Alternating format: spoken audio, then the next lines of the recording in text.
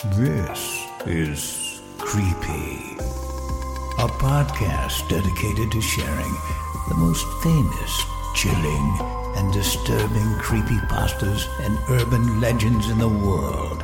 Whether these stories truly happened or are simply fabrications is for you to decide. These stories may contain graphic depictions of violence and explicit language. Listener discretion is advised. Holder of the first seed. If you ever find Dargaea's nectar, you'll probably be one of the ones who have been looking for it all their lives, and thus won't need any instruction on what to do with it. Just the same, it's pretty simple, at least to start with. Make sure your affairs are in order, in case you have a bad reaction. And then, bottoms up. The coming months are the least pleasant part. You'll find yourself unable to keep food down long before you're far enough along to stop needing it. Same with sleep. The color of your blood will be off, and your veins will consequently stand out more. Expect a few ingrown body hairs. Little things, just fingers and ears and teeth, usually pressing up against the skin. Make sure you're caught up on your booster shots, because you're never going in for a checkup again, or wearing anything more revealing than a trench coat in public, most likely.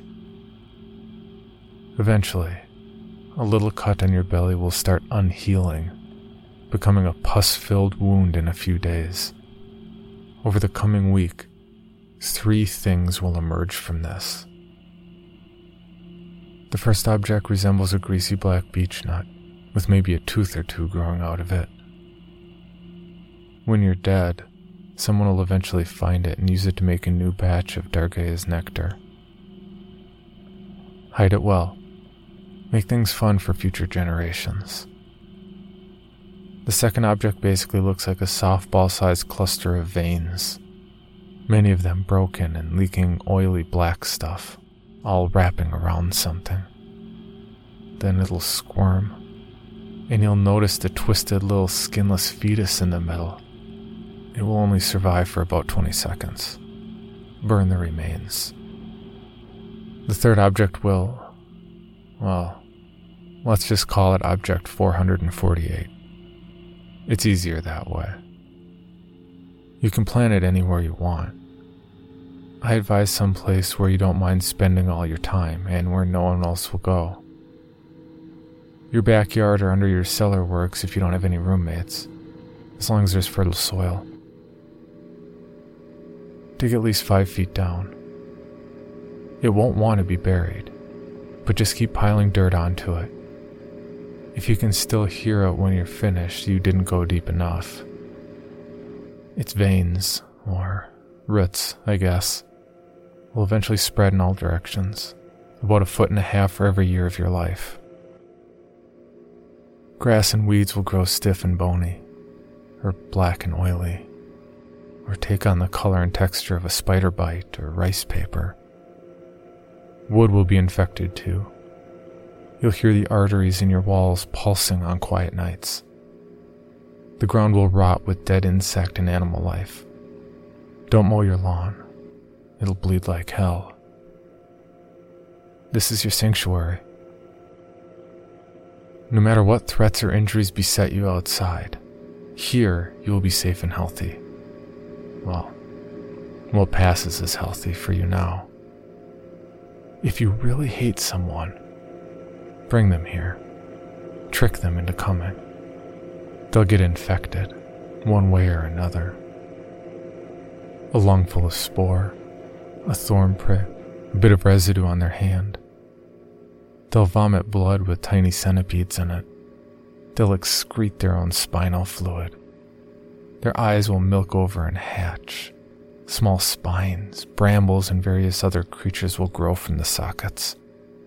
They'll survive for months or years. Doctors will be baffled. It'll be completely fucking great. That's all for starters. You'll learn more as you go. Much more. But if I told you everything now, you might not do it. Whatever you do, just guard it with your life, with your very soul. If you think you're in danger of losing it, dig it up. Kill it with a silver needle, lest someone else make a new one someday. You'll feel as if you've pierced your own heart, but it's better than letting it fall into the wrong hands. Because you're a holder now, and you better not let them come together.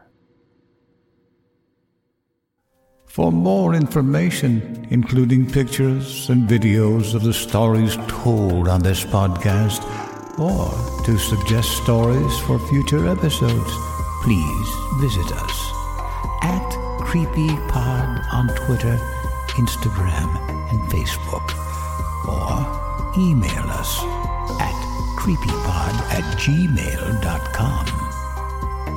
All stories told on this podcast can be found at creepypastawikia.com and are protected by a Creative Commons license. Some rights reserved unless otherwise stated.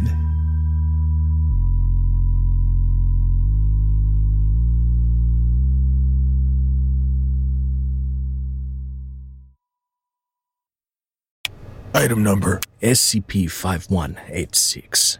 SCP-7160. SCP-7533. Object Class Euclid. Keter. Safe. Special Containment Procedures. Spreading across the hemisphere and kicking up vast amounts of ash and dust. The only thing I could hear was 7219 laughing. Do you remember your name?